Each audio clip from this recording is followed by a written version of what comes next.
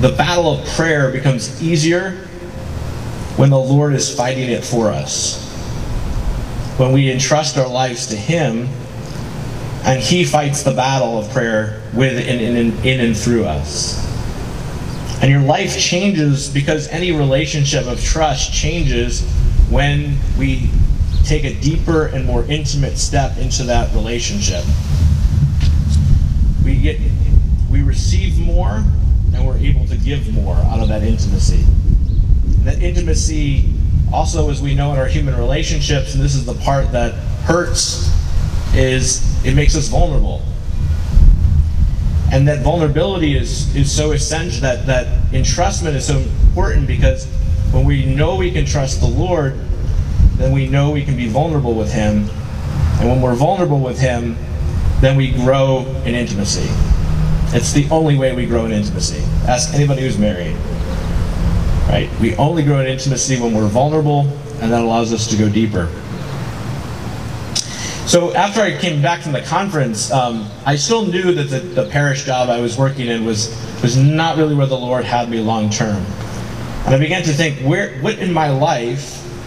But before I did that, I realized I have to start praying in the Spirit more. And I'll talk a little bit more about that in a second. So I need to let the Spirit be leading my prayer more. So I began to ask the Spirit, like, what should I give to the Lord right now? And it became obvious I wasn't happy with my job. So I was like, I'm going to entrust my professional life to the Lord. And so every day, I usually did it after Mass, after a noon Mass in my parish where I work, that's what I gave the Lord. I'm just going to surrender to you my professional life. It wasn't a high-risk thing. It wasn't my whole life, really, although I wanted it to be. But it was the most important thing in my life at that point, the thing that was giving me the most stress, the most anxiety. And so every day, just like, Lord, I'm going to give you my professional life. I'm not happy right now. I'm going to give this to you. You're going to work it out. And about 6 months later, the job popped up, Director of Campus Ministry at my alma mater, the University of St. Francis. And the way the Lord just worked in that whole interview process just continues to blow me away. And so through that one act of just entrusting the one important thing in my life, I was vulnerable with the Lord and allowed, just that relationship with the Lord just became more intimate and deeper. And then the last kind of fruit before I get to some practical things was, as I entrusted myself more to the Lord and began to pray in the Spirit and trust more in prayer to the Lord, I started to notice the charisms. Has anybody done Called and Gifted? Does anybody know what charisms are? Charisms, right, are those individual fruits or gifts that we are given in baptism for the proclamation of the gospel, for evangelization, to serve others. And so all of a sudden I began to notice these fruits, if you will, these charisms present in my life. And I began to discern a couple, and one was pastoring or accompaniment, and another was knowledge. But the one that freaked me out the most was intercessory prayer. And the first time I realized this might be a charism was my wife Monica and I were in a marriage enrichment ministry called Teams of Our Lady, in which we met with 5 other couples once a month for about 3 hours to talk, pray, discuss our lives. And earlier in that particular dinner, one of the couples, they expressed that she was struggling because she had epilepsy, and they really wanted a child. She was really nervous and scared she wouldn't be able to get pregnant or wouldn't be able to safely carry a pregnancy. And there's a time in the Teams of Our Lady, it's a format at night, where there's intercessory prayer, and I just heard this voice say, pray that she gets pregnant. And I was like, I don't know about that, that's weird. And then the voice was like, pray out loud, and I was like, no. I'm a good Catholic, we don't do that. And so finally it was like so persistent, I just like, fine, I'll just pray it under my breath. I prayed it under my breath. 2 months later, they came back, she was pregnant. I was like, oh, maybe there's something to this. And then just another quick story. We were in Houston during Hurricane Harvey, and about 2 days in, remember Hurricane Harvey or saw it on the news. The city of Houston just got rain dumped on it day after day after day after day. It was like it's the closest thing I could think of. The Noah's Ark story became very real. Let's put it that way. Thankfully, we lived on the slightly higher point in Houston, so it didn't flood so much. The high ground. Yeah, there's not much high ground there, but we were in the only thing left. And anyway, again, I was sitting in my bed one night, and I was like, go outside and tell the storms to go off to sea. Well, that's bold. Where did that idea come from? And again, I just sat and wrestled with this thing for maybe an hour or two. Not doing it. I live in an apartment. I'm not going to go out in the courtyard. People might see me. I actually heard very specifically, put your hands in the air. Okay. So finally I was like, all right, fine, I'll do it. And not wanting to look like an idiot to my wife, I just walked outside right past her and didn't tell her actually for months afterwards. She was like, I was wondering what you were doing out there. And I just prayed for the storm to go back out to sea. Now, I don't take credit for that one, right? But clearly the Lord, I think, asked me to intercede in some way in that moment. And so, I just now I'm just more attentive to listening to the Lord and hearing His voice. And I'll give you a little tip on that in a second, but really just once you start to read the Gospels more, that's the other thing I started to do, just systematically reading through the Scriptures, is you get to learn the Lord's voice by reading the Gospels. You get to learn His mannerisms and His affect, all those things that make Him who He is.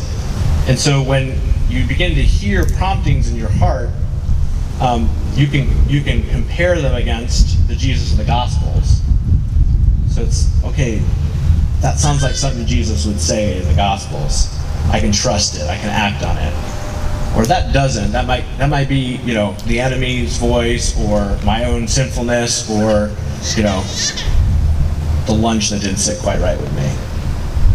But the Scriptures are so important for being able to discern the Lord, because we just read it over and over again. Just go back. Once you're done, go back to the Gospels and just learn the Lord's voice. And it'll change your life. I want to go through some quick principles of prayer, hopefully to make this a little bit practical. So the first thing I want to say about prayer, more specifically here, is prayer is a response to being loved by God. It's not an initiative we take. It's always the Lord's initiative first. St. Thomas Aquinas has a great line about this. He when he was asked why was it necessary for Jesus to die on the cross, his response in part was, so that seeing how much He loved us, we may be stirred to love Him in return. And fundamentally in prayer, a priest friend of mine likes to say, prayer in part is letting the Lord love on you. So we have to receive prayer first as a gift, is the way the Lord loves on us, and then the second movement of prayer is our response to it. So I want to point this out, even in the theme of this series, Acts 2:42. The four pillars in that series that are mentioned in the early life of the Christians in Acts 2:42 are the four pillars of the Catechism.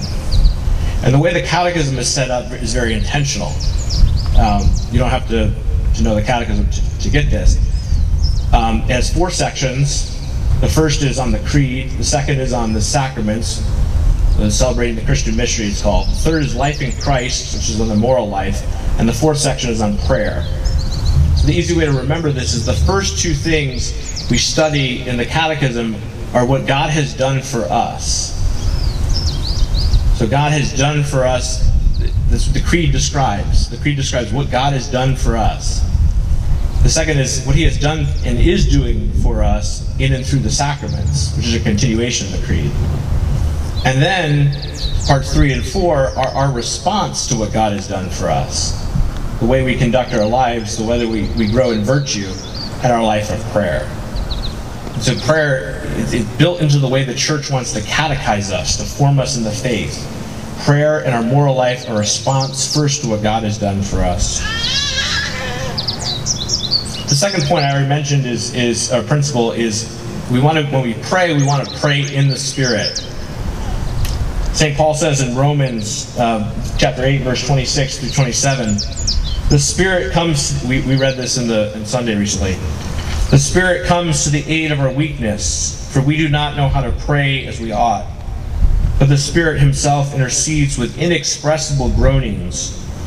And the one who searches hearts knows what is the intention of the Spirit, because he intercedes for the holy ones according to God's will.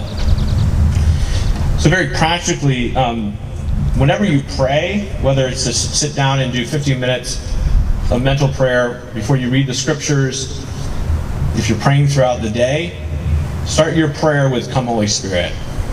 Invite the Holy Spirit into that time of prayer and invite him to speak in and through you. And one of the fruits of doing this in my own personal experience has been sometimes I find that the Holy Spirit edits or revises what I'm praying for. And sometimes it's as subtle as like I'm asking for something, he just gives me a word change. That just changes everything about what I'm asking. And it's powerful because I know it's from the Lord because it sounds like his voice, and it's always much better than what I think I need to pray for. It's always much more fruitful that way. The Catechism also says in this regard that it's actually not the Spirit who speaks in prayer to us. The Spirit is detected in it calls the movement, but it's actually Jesus' word that the Spirit allows to speak to us. So the Catechism says, now God's Spirit, who reveals God, makes known to us Christ, his word, his living utterance, but the Spirit does not speak of himself. The Spirit who has spoken through the prophets makes us hear the Father's word, which is Jesus, but we do not hear the Spirit himself.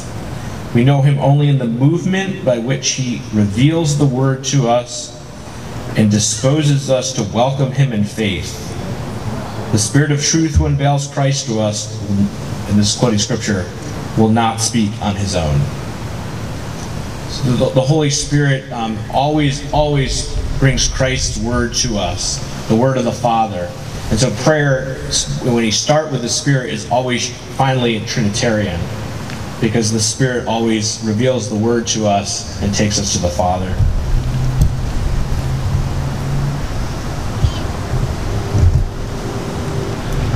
The third principle is prayer always has to be rooted in humility. And there's two fruits of humility that I've been able to identify. I'm sure there's a lot more.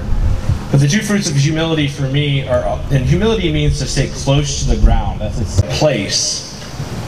And the two things are gratitude. The two fruits of humility are gratitude and dependence. Gratitude and dependence. And so one of the things as I began to experience prayer after this conversion experience I had was my eyes began to be more and more open to what the Lord's gifts in my life.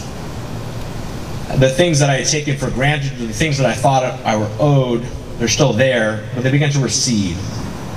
And I began to find myself moved more and more to gratitude. One of my heroes is Dorothy Day, who I hope will be a saint one day. And I'm going to pull up share a quote from her. Dorothy Day, for you who don't know, was a social activist. She was a former communist and socialist who had gotten pregnant out of wedlock. And she initially had an abortion with her first pregnancy, and the second pregnancy she had to bring to term. And the guy she was with completely abandoned her because, free love and all that. And it wasn't, socialists don't want to be tied down when they're out. As I often felt after the birth of my child, with this came the need to worship and adore.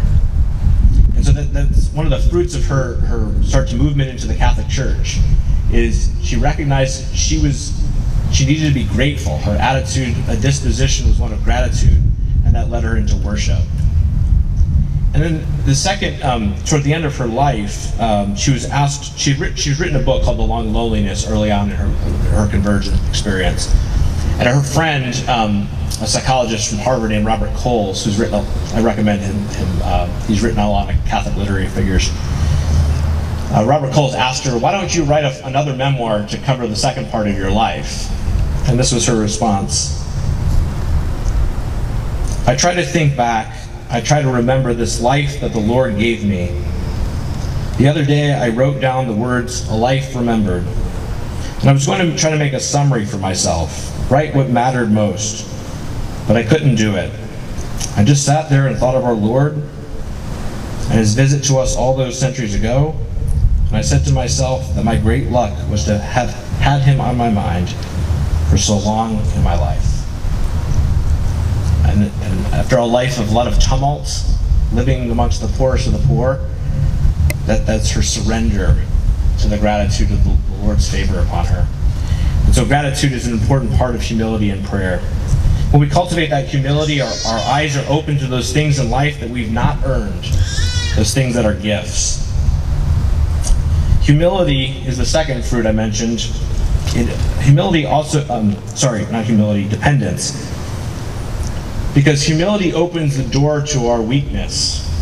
It makes us realize in what ways we are dependent upon the Lord for everything. All is a gift. All is grace. And so we recognize that we cannot, not only can we not be saved on our own, but we can kind of barely flourish in life on our own without the Lord's love being poured into us. This is why we go to the sacraments. This is why we have recourse to confession and the great treasury of the life of the church, is because we're dependent. We cannot do this on our own. St. Thomas Aquinas, again, he once said that we could probably reason ourselves to know that God existed, and even maybe a Trinitarian God, but we'd have to spend every moment of every day of our life to do that. And so the Lord, he comes into our life to reveal himself to us and to reveal our dependence on him. And so our dependence on the Lord leads us to ask more boldly, because it is the beggar, the one who is most dependent, who asks most boldly. Father Luigi Giussani, who's a servant of God right now, his cause is open, an Italian priest who fought the Communion Liberation, said that the true protagonist in history is the beggar. It is Christ whose heart begs for man, and man whose heart begs for Christ. And so I encourage you as a principle to be bold in your prayer, to be bold in what you ask for the Lord, in the Spirit, of course, because the Spirit is going to make sure it's not just you asking this, but out of your lowliness and your dependence on him. I think we often ask too little of the Lord, actually. We don't ask enough of him.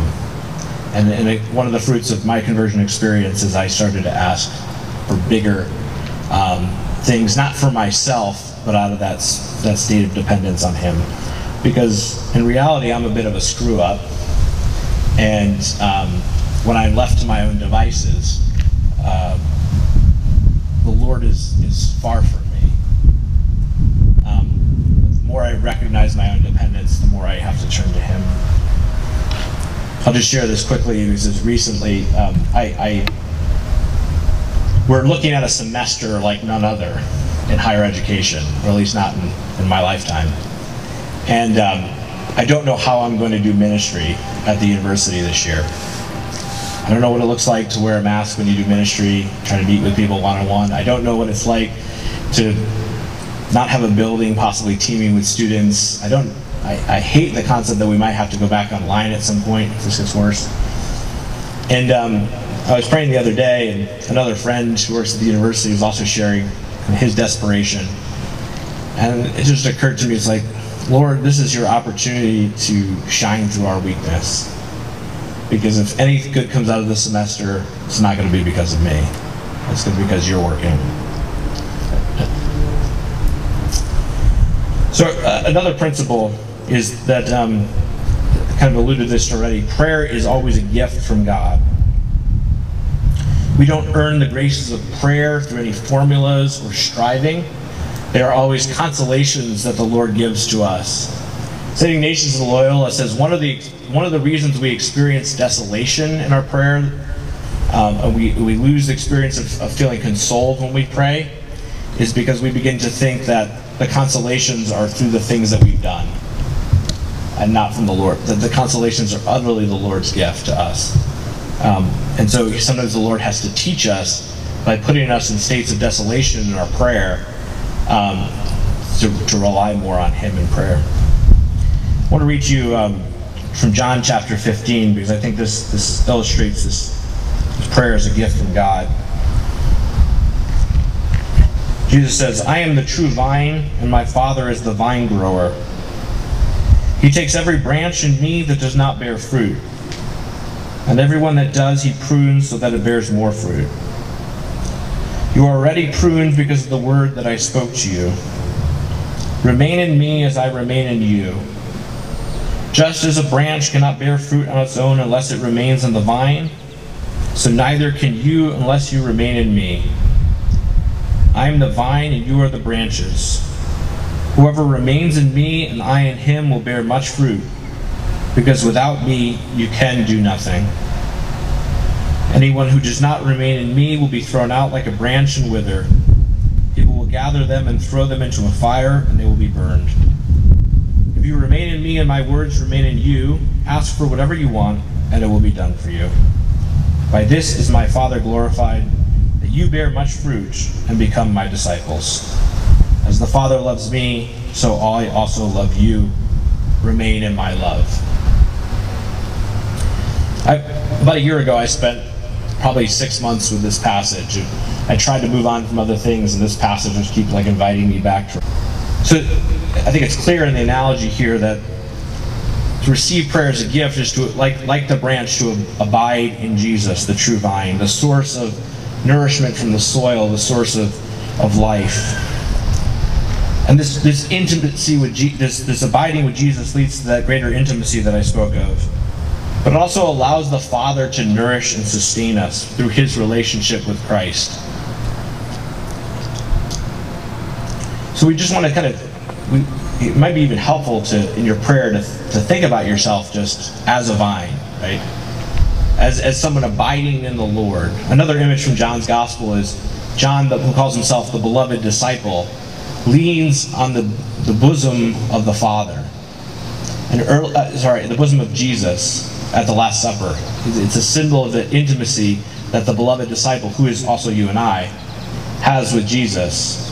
And the same term is used at the beginning of John's Gospel. It says that Jesus comes from the bosom of the Father. And so there's that intimacy that the disciple has with Jesus. There's also an intimacy with God. It's dependent, just like the branch is dependent on its fruit from the vine, which gains nourishment from the ground. That's how we want to be in our prayer life with Jesus. Let's see. I'm going to cut this short a little bit. I always over-prepare. I figure you can cut things. Another principle is prayer is about discerning and aligning my will to God's will. So we want to really make the prayer of the Our Father our own. Thy will be done on earth as it is in heaven. And so that could be another source of fruitful prayer. Like, am I bringing, in a reflection, am I bringing too much of my will to prayer, what I want the Lord to do? Or am I open and receptive to what the Lord wants to give me and bring to me in prayer? And ultimately, I submit we're happier when we submit to the Lord's will for our life, because He knows us better than ourselves. St. Augustine has this great image in the Confessions where he talks about how is it that I can know about the mountains and the way the streams and various living things work, but I know so little about myself. The novelist Walker Percy kind of updates this. How can I know about quasars and pulsars and things in the atmosphere in the solar system that I know more about them than I know about myself? But the Lord knows us, right? The Lord knows us even when we struggle to grasp our own motivations and intentions and so forth. And so when we align our will, we really receive ourselves from the Lord. I think this is the last, I'll get two more, probably the most important thing that really stood to me at the heart of what allowed for a dramatic change in my life. And that is, we need to give God consent to work in our lives. There's just something about the way the Lord has chosen to work in our lives, is that He desires our cooperation and consent. And there's a great image from C.S. Lewis's book about the afterlife, The Great Divorce. It's a short book. I encourage you to read it. And at one point in the book, there's this guy, he's going through these various states, and he's encountering these people. It's not quite like stages of heaven. You're not. And the lizard is obnoxious, and he's constantly chirping in the guy's ear. And when the ghost goes into, he's always kind of, in the polite company, he's always trying to get the lizard to shut up because it embarrasses him. And he encounters an angel. And initially he thinks the angel can shut the ghost up. But the angel makes it very clear, very quickly, that he wants to kill the lizard. Like, oh, guys, the ghost is saying, no, I just wanted to shut up. Like, and the thing's chirping in his ear. Like, you don't want to kill me. I'm not that bad. And in the course of this dialogue, there's this great line where the angel keeps asking, "May I kill it? May I kill it?" And the guy said, the ghost says, "Well, it's gonna hurt me." And the angel says, "I never said it wouldn't hurt you. I said it wouldn't kill you if I killed a lizard." So Lewis is kind of capturing this like, sometimes the Lord's work in us when He purifies us, just like when the Father prunes the branches. Pruning's not fun, right? I mean, if the branches could talk, they probably wouldn't enjoy the experience of being pruned. And it's often not fun to be pruned. It's going to hurt, but it's for our best. So finally the ghost relents and allows the angel to kill the lizard. And the man begins to take on flesh as the lizard leaves him. Because he's now full. He's got the sin of lust purified. And the lizard actually turns into a stallion and gallops away. Because lust is so close to love. It just needs to be purified. And so often it's a great image to think about, like, what in our life do I need to give the consent to the Lord to kill? That might hurt us, and that's what we're often scared of. The Lord's purifying fire might hurt me, but it's always good, right? As another C.S. Lewis story, right? Aslan is anything but a tame lion, but he's good. So we want to give the Lord consent to act in our lives, in every moment of our lives. And that relates back to that intimacy and that trust with the Lord. And the last, and probably, again, I mentioned this already, but allow the Scriptures to fuel your prayer. That's the gasoline you're pouring on the fire of your prayer. As I mentioned, just get to know Jesus in the way He speaks and acts in the Gospels, and then you'll begin to recognize more and more how it's just like getting to know a friend. The analogy I always give to my students is, when I was a kid, one of the houses we lived in was this old 1920s house with wood floors, and it was a long hallway that kind of teed into another long hallway. And my bedroom was on the very end of the hall. And it didn't take long for me to figure out who was coming up the stairs and exactly where they were in the stairs, because I could figure out the sound of the footsteps and the creaking. It was so familiar. Oh, that's Dad. I better hide the Walkman. That was cool back then. Or that's just my younger brother, my younger sister, and they're going to peel off, at their bedroom and so forth, so I can continue to do what it is I'm doing. And that's for nefarious purposes, right? But we want to be so intimate and close to the Lord that we know His footsteps coming down the hall toward us. And the Gospels are the surest way to do that. The whole Scriptures, but the Gospels primarily. Let me just close with this. And this is just some counsel, some don'ts, or things to be careful of. So I would encourage you not to get overwhelmed with picking too many devotionals or too many approaches to prayer. And when we teach doctrine, we talk about a hierarchy or analogy of truth. The Trinity is the most important thing, and then we kind of work our way down.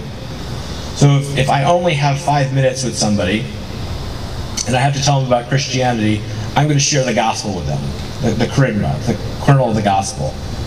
And then if I have a little bit more time, I might kind of move out in sequence, moving down to not the least important, but the least maybe essential or the most, what is not core to our Christian faith. So I'm stealing this from the Dominican preaching of Father Gregory Pine. He uses this analogy for our prayer. So if we don't have time to spend 3 hours a day in prayer, what should we do? What should we start with? And so start with what the church does. So start with going to Mass. And really trying to enter into the Mass.